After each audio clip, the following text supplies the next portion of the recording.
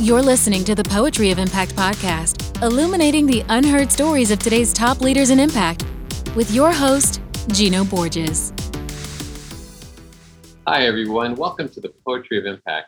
Joining us today is Will Wiseman. Will is the founder and managing director of Kitty Hawk Ventures, an early-stage technology venture capital firm with investments in AI, computing, network, healthcare, longevity, space, and fintech.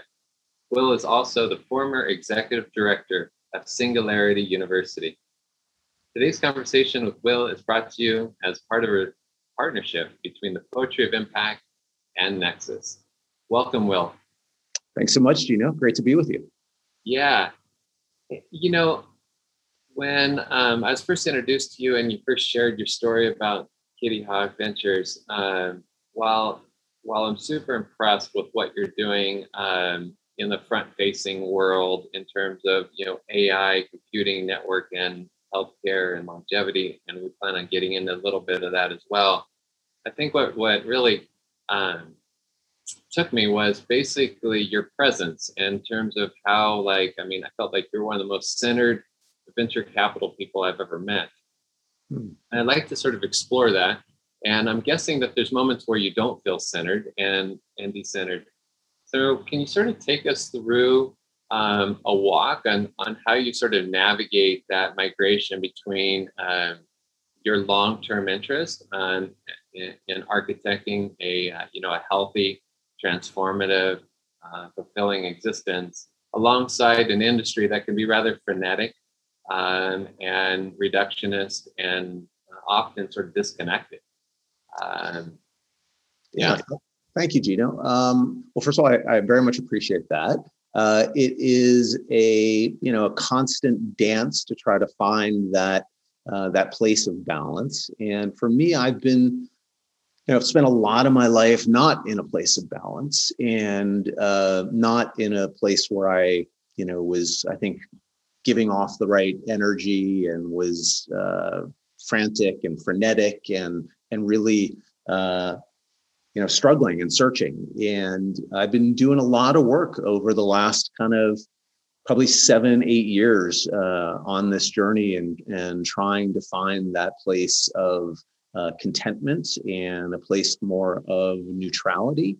What I felt like earlier in my life is that I was, so desperately hungry for success and to achieve that it was in many ways kind of undermining my ability to do that, and started kind of refocusing my efforts with a coach to kind of think through how to be in a place of contentment and this realization that I have, way more than enough to shift into this kind of abundance mindset of believing, we all have more than enough, and what an incredibly privileged time in human history and lucky time in human history to get to exist.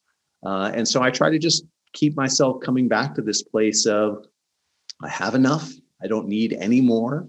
I'm going to be fine no matter how anything turns out. And in kind of this operating from this place of very high engagement, but very low attachment.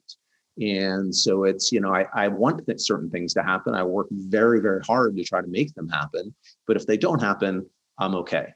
And, you and I were chatting a little bit just the kickoff to this, and I was sharing with you, I've been going through this period that has been very, very busy for me.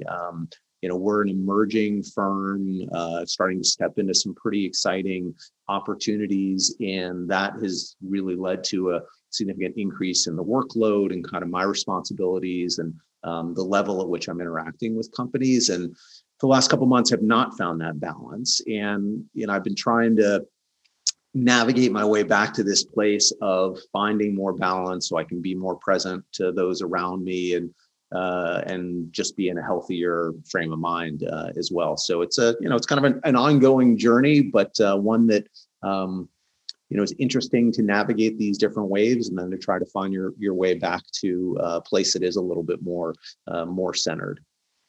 You mentioned 7, 8 years ago was an inflection point for you to bring awareness around this. Was there something in particular that was it sort of a breaking moment, or was it an accumulatory moment And then what was sort of your first turn toward in terms of practices that you started to develop? Yeah, so it was a breaking moment for me. I was actually at the TED conference up in Vancouver, and I was surrounded by all these amazing human beings, and yet I felt really miserable. I was super unhappy. I didn't feel like I, in many ways, kind of belonged to be around these people, and I had a conversation with a coach who worked with a really good friend of mine, just kind of randomly were sat beside each other at a birthday dinner, started learning about the kind of work that he was doing. And I had reached out to him while I was up there. And I was just like, his name is James. I was like, James, I'm just at this point where I'm sick of feeling this way. And I want to, do the work to kind of help myself get to a healthier and better place. And that led me on this, journey with him and doing this work. And, part of it was learning how to be kinder to myself and to kind of change the lens at which I was looking at the world, looking internally and looking externally as well. And I remember kind of in the early days doing a lot of listening to him and his philosophy and how he navigated life and realizing that you have a choice in many ways when something happens, how you react to it. It's almost like a decision tree, and you can take it in how am I going to interpret this? And am I going to interpret it in a positive way? Am I going to interpret it in a neutral way, a negative way? And for a lot of time, my life, I had been interpreting a lot of these things in a more critical and negative way. And I just started kind of thinking about how fascinating that was, this idea that I was the driver of, creating my reality in many ways. And I think back to, I don't know if you ever wake up some mornings and you're just kind of not in a great place, kind of spun up for some reason. And through my work with James, just being able to step back and think about, did anything change between the time you went to bed and when you woke up? And the answer is almost always no, but yet you might feel really differently about it for some reason in the morning. And I just find that kind of stepping back and kind of thinking about that allows me to kind of let go of maybe the negative place that I was in, or the kind of artificially created tension or stress around something, and get back to a place of neutrality. And so anyway, just that whole way of kind of thinking and just realizing that we create our own reality. And as I started doing that and kind of changing, my, vibration or my energy that I was giving off, I started finding the world also reacting to me in a really different way. And things starting to become so much easier. It was more like flowing through life as opposed to fighting against life. And that's an incredibly beautiful and freeing feeling to feel like you're in flow. It's not to say that there isn't plenty of struggle, and I work, crazy hours to try to, I'm trying to build something right now. And so putting in a lot of time to do that. And that's not always fun, but in general, I feel like the world is, I'm just in sync with it. And the world is kind of, providing, like, if you can dream it and imagine it and work towards it, the world Mother Earth wants to have you to be successful. And anyway, so that's kind of how I think about things and find myself kind of navigating life these days. So I'm assuming, or maybe this is a false assumption, but I'm guessing that on that path is when you met Singularity University.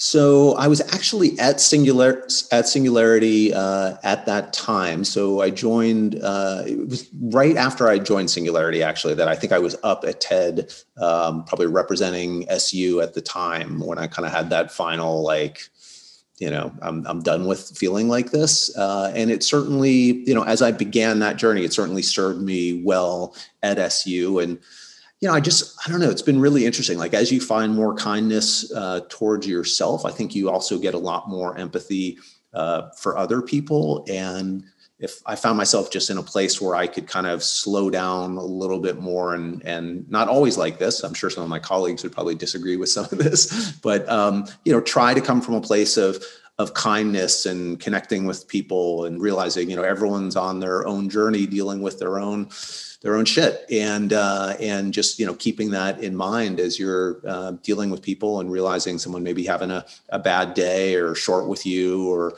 doesn't provide the kind of work product that you're hoping for, and figuring out how to come react to that from a place of kindness and generosity.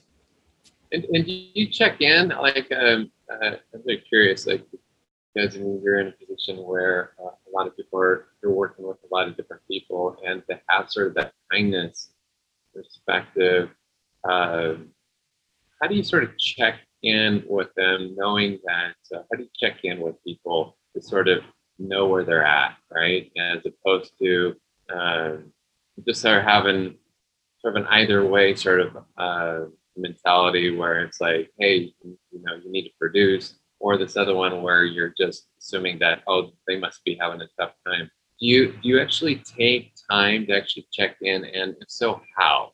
And so it's in a way that like really encourages the kind of sharing and discovery that probably otherwise wouldn't surface.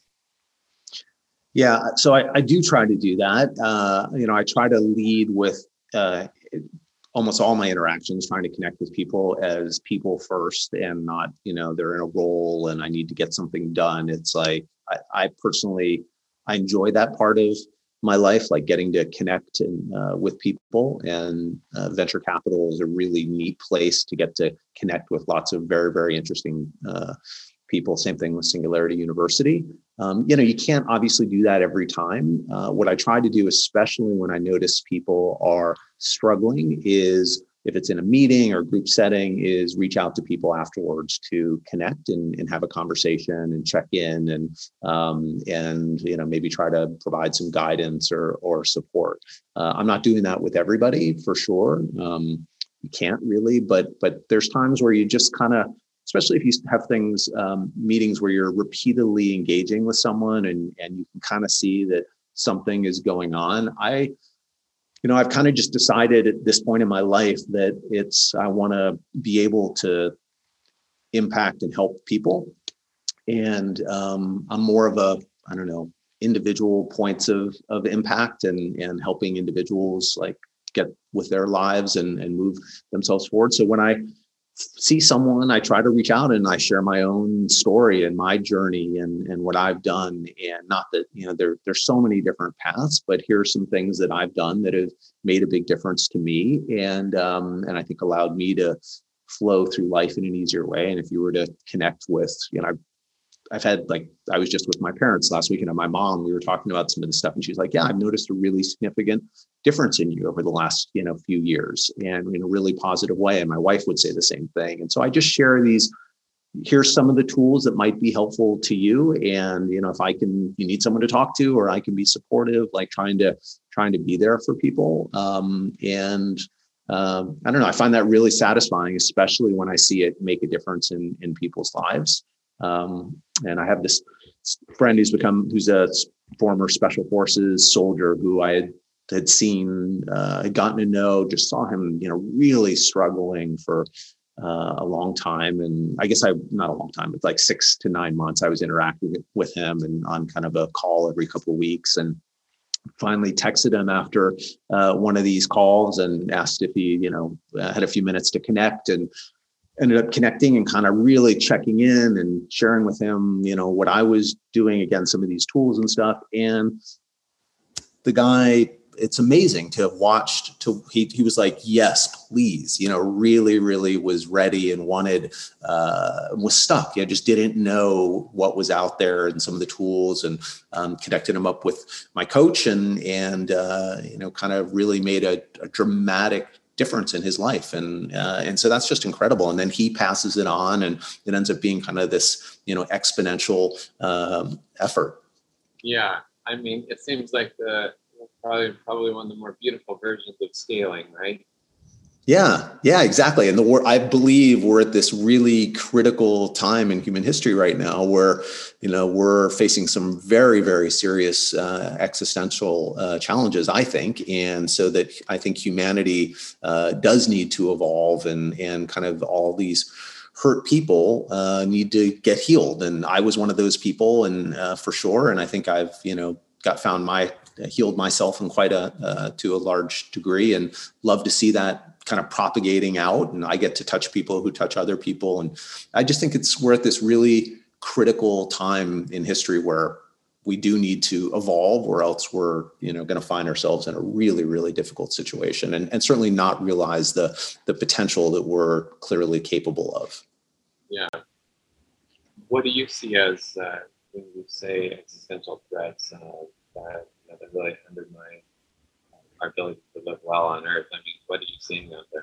Yeah, I mean, I think it's climate change for sure. I mean, that we've denied it, not addressed it. Unfortunately, I think we have already hit the tipping point. Now it's going to be a matter of how we handle that, or how quickly we can figure out through technology and through changing our behavior, primarily through technology, to decarbonize the atmosphere, to try to, roll back temperatures. And, there's just it's such a complex, slow moving ecosystem that to try to get it back to where it was, 30 or 50 years ago, I think is going to be very challenging. So how can we mitigate that? So climate change for one.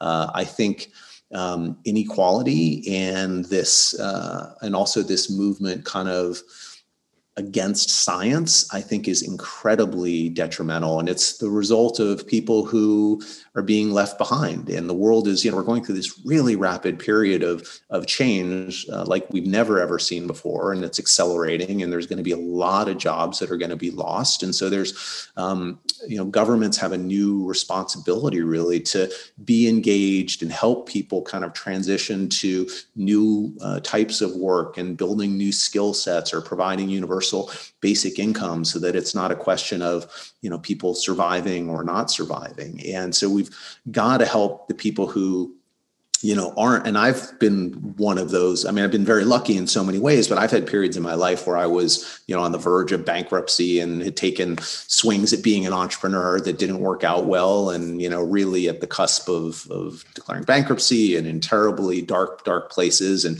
managed through the support of friends and hard work to kind of claw myself back over time. But not everyone has those support infrastructure around them, or the know-how, doesn't know what they need to do. And so just starting to figure out how to help more people, and provide, increasing opportunities educationally and work-wise as jobs change so dramatically, and as the world, continues to change at a faster and faster pace. I think those are all, if we don't do that, there's going to be, real, even greater problems, I think, within the United States. And you're seeing this in other parts of the world, and hard to imagine democracy surviving if we don't address these issues. So is Kitty Hawk Ventures your way of engaging those existential issues? And if so, how's it sort of playing out? Yeah, so we're not an impact fund. We are definitely, to borrow a phrase from Obvious Ventures, we're a world positive venture fund. So, we're really trying to focus on great opportunities that we think can move the world forward in a positive way. And so that's obviously, very broad. It allows us to invest in lots of different areas. And so we're, leading, we just led an investment in Paul Stamets, world-renowned mycologist, is launching a new company that will be involved with mushroom-based supplements and also psychedelics. We just led around there, which I think has the opportunity to really help people significantly. We're leading around in a company called Skye, SCEYE, that is building a 250-foot airship that will reside up in the stratosphere and building a whole fleet of these. So at about 65,000 feet in the air and geostationary, super hard problem that no one has been able to accomplish, and has really important use cases for Earth observation. So being able to detect that right now, a lot of pollution is kind of self-reporting, or people self-reporting on how much they're polluting, and you can't really trust big industry or industry in general to self-report. And so this provides a mechanism for being able to actually look down and see in a very, very granular manner what wellhead is polluting, or to be able to track illegal fishing or potentially human trafficking, all these things that you haven't been able to do with really much detail, or spot forest fires. Like forest fires right now, the amount of carbon that is being emitted into the atmosphere through these forest fires that are taking place on the West Coast. I mean, it's horrific for the environment, and incredible cost, not only in terms of resources, but often in terms of human lives as well. And that's something that's only going to get worse. But through something like a Sky being able to detect a fire right as it starts, because these airships are in the same place, able to look down, spot it quickly, enable the deployment of resources really quickly to get it. Those things are businesses that I think can have a really big impact on the world. And so those are, to me, we live in this super exciting time where you can do well by doing good. There's just great alignment. I, at Singularity University, got to work a lot with Peter Diamandis, who has this great saying that, solve a problem that affects 1 billion people, and you can create $1 billion or $1 billion company. And I really believe that is true, that you can find this great alignment in solving very hard problems that affect, the mass population, and create really great business opportunities as well. And that's a really exciting place to play. Will, when I read your biography, people, it's I mentioned a lot of different verticals: computing, network, healthcare, longevity, space, fintech, AI. How do you get comfortable? Like, I know whenever I start studying a new area, it sort of becomes all-consuming, to some extent. And how do you, people that are trying to get into understanding an area well enough to invest in, but necessarily it's very difficult to become an expert per se on each silo, but you also need to get comfortable enough to be able to know what I refer to as the essence metrics. Like, what do you really need to pay attention to? How do you do it in your world? Because I really haven't met many people that are so wide in scope in terms of what opportunities you're looking at. Yeah, it's definitely a great question. So part of the joy for me is I love learning, and Singularity was just this incredible environment for getting to always be learning and getting exposed to leading technologists and investors and entrepreneurs and business people, and always being able to hear from them and learn. And you start to see patterns as well. And you start to see convergence of technologies going into different industries, or one technology going from one industry being pulled into something new, and or multiple technologies being coming together and converging to have an impact. And so some of that gave me, I think, an opportunity to develop some pattern recognition. I'm not an expert in these different areas. I'm broad, and so what we do is we try to leverage our relationships with, whether it's a Singularity University faculty chair, or whether it's a great entrepreneur who I know who has really deep expertise, working with them oftentimes to vet opportunities. Sometimes we'll hire people to help us with our diligence as well, if it's something that we really feel like we need to go to the next level.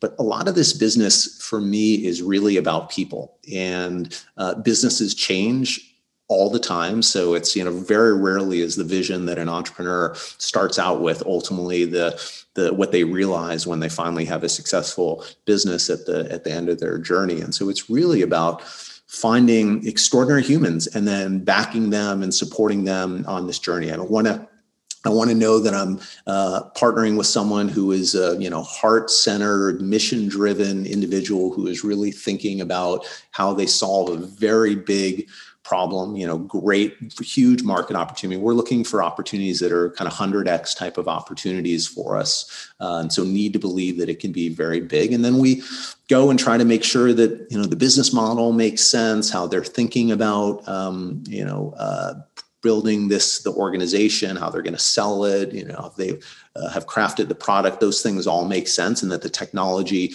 underlying that is valid. And a lot of times we've been able to kind of follow their progress for a while. So we're a late seed investor. We will write some first checks. We will do some Series A and sometimes Series B, but it's really companies that are a little further along, usually that we've gotten to follow for a little while and build a relationship with and see how they're tracking on, what they said they were going to do. And there's a product or service that's either in market or just about to be in market. And so that gives us confidence. And like everything, it's like it is, I think, pattern recognition. And so you get a sense of people after spending a lot of time with them, who they are, what drives them.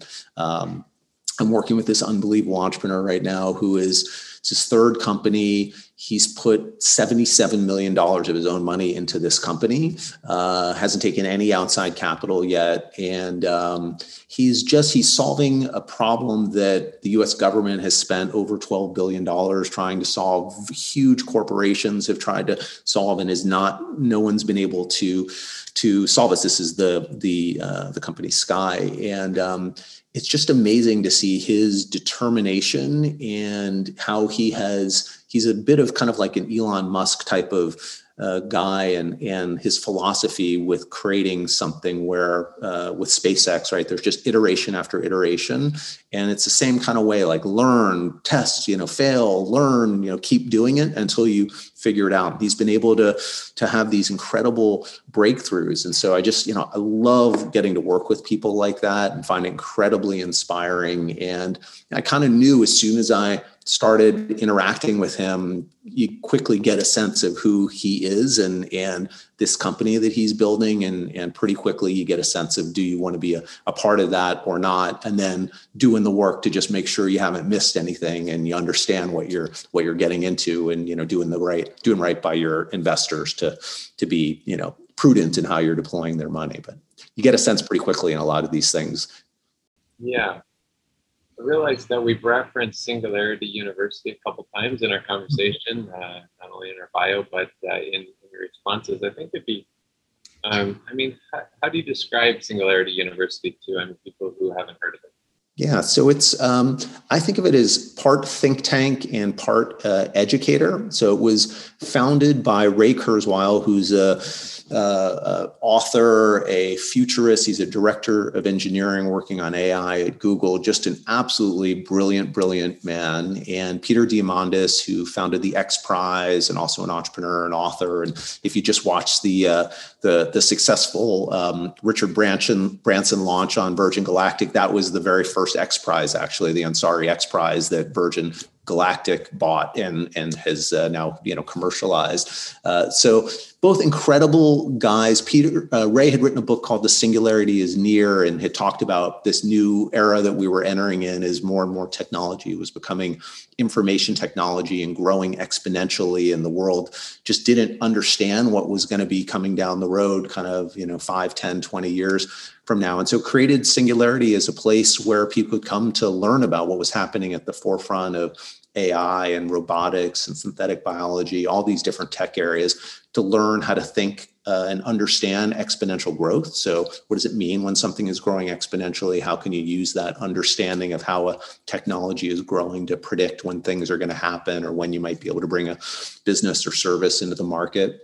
And then also to try to help people think about how they could leverage some of these increasingly powerful technologies to go out and solve some of the world's biggest problems. And so it's a benefit corporation, so very much focused on impact. And it now has, I think around 180 chapters in about 160 countries around the world, about 300,000 members who have attended programs, summits. So we used to put on executive programs and big summits and some digital courses. And it was just an amazing place to get to connect with all these people who were trying to move the world forward in a positive way using these emerging technologies, and have gone on to be, leaders in big companies and governments, and pretty incredible.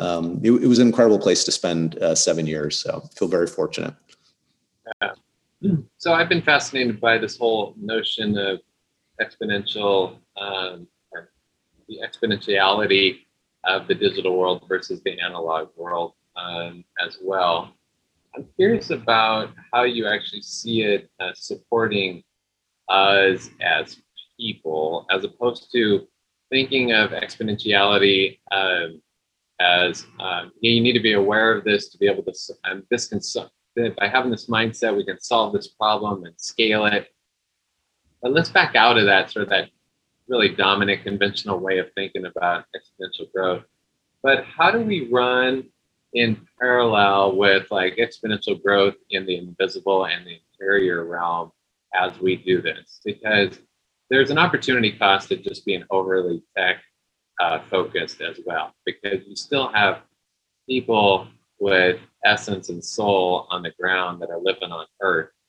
And how do we balance, or perhaps maybe even that's the wrong word, but how does all this run in parallel so that everything that's a life form on Earth is also growing exponentially, not just the material realm per se, that sort of absence of soul? Well, what I think is so extraordinary is I personally believe that the exponential growth of technology leads to abundance for everybody, and for us to being able to live in a very, very different way that really does allow us to kind of realize our true essence, our true potential.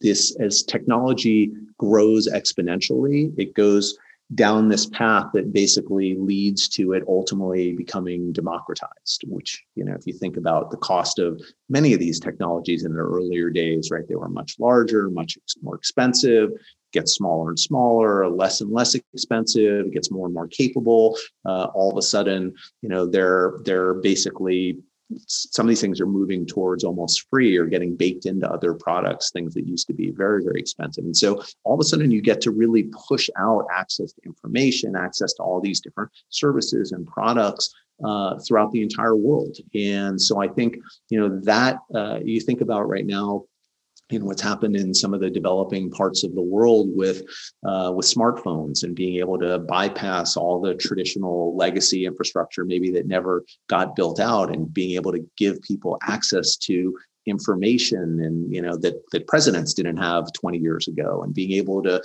get access to employment opportunities that they never would have been able to have without broadband and Wi-Fi and smartphones, and what that's done in terms of lifting up quality of people's lives. I mean, one of the things we have to be kind of careful about right now in this period is that the news is so negative, and it really is not an accurate representation of what's happening in the world. And if you look at the data, this is by far the best time to be alive as a human. I mean, the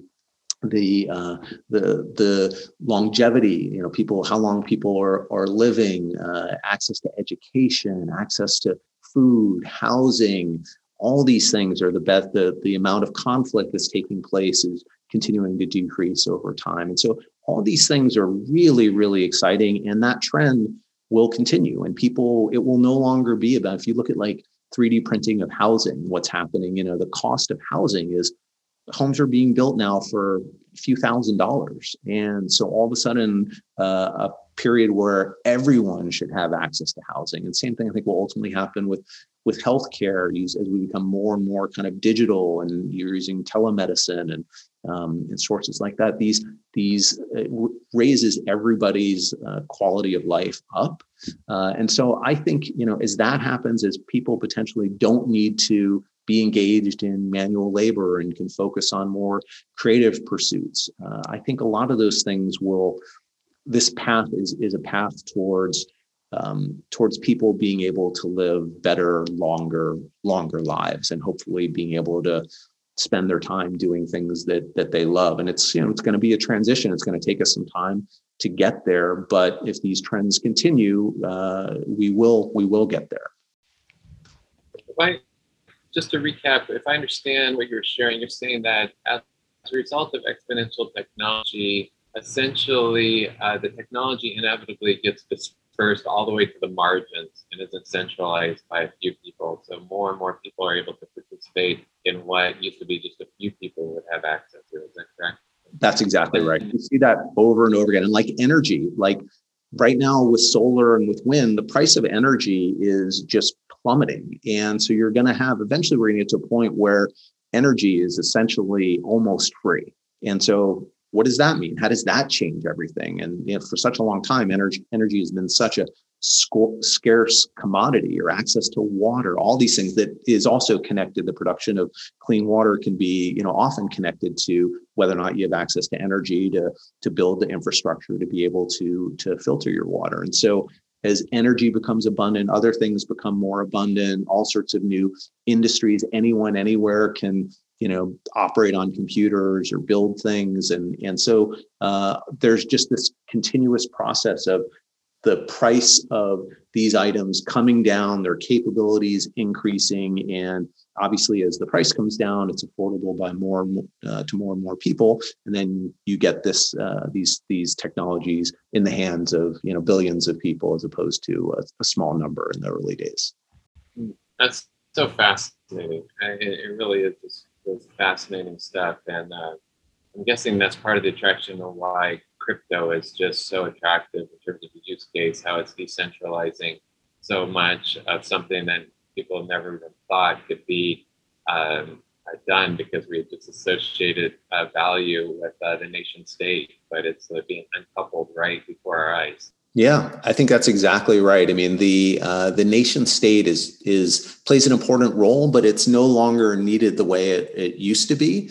And at this point, it's like, if we could get out of our own way, there's I don't want to be like doughy-eyed, optimist, but there is a much, much better planet out there, and a much better life for everyone without war and without conflict. And it's like, it's all man-made at this point, right? There's more than enough for everyone. We have enough of everything for everyone to be educated and fed and housed and to have opportunity. And but it's not. We're choosing not to act that way, or there's corruption that's preventing the resources from getting out to the people, and the investments aren't taking place. So it's like, if people could get out of if we could get certain people out of the way, there's a lot more progress that could happen a lot faster. But the data does show that we are moving in a positive direction, and there's so many things that we should be optimistic about and excited about. And but there is this need to kind of shift from this scarcity mindset and sharp elbows to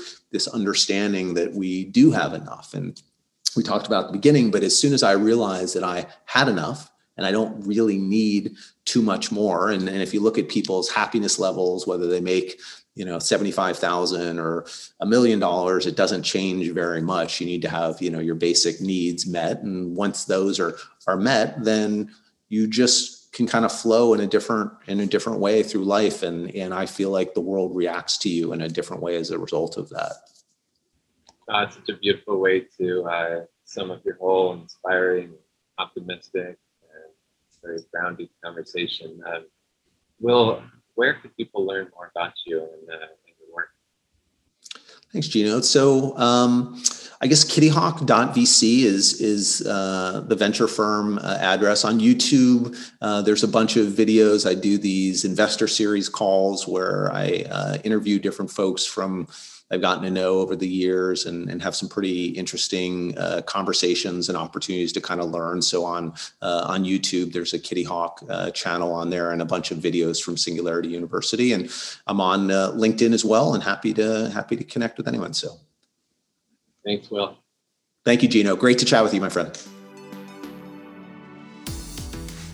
Thank you for listening to the Poetry of Impact podcast. For show notes and additional resources, visit poetryofimpact.com.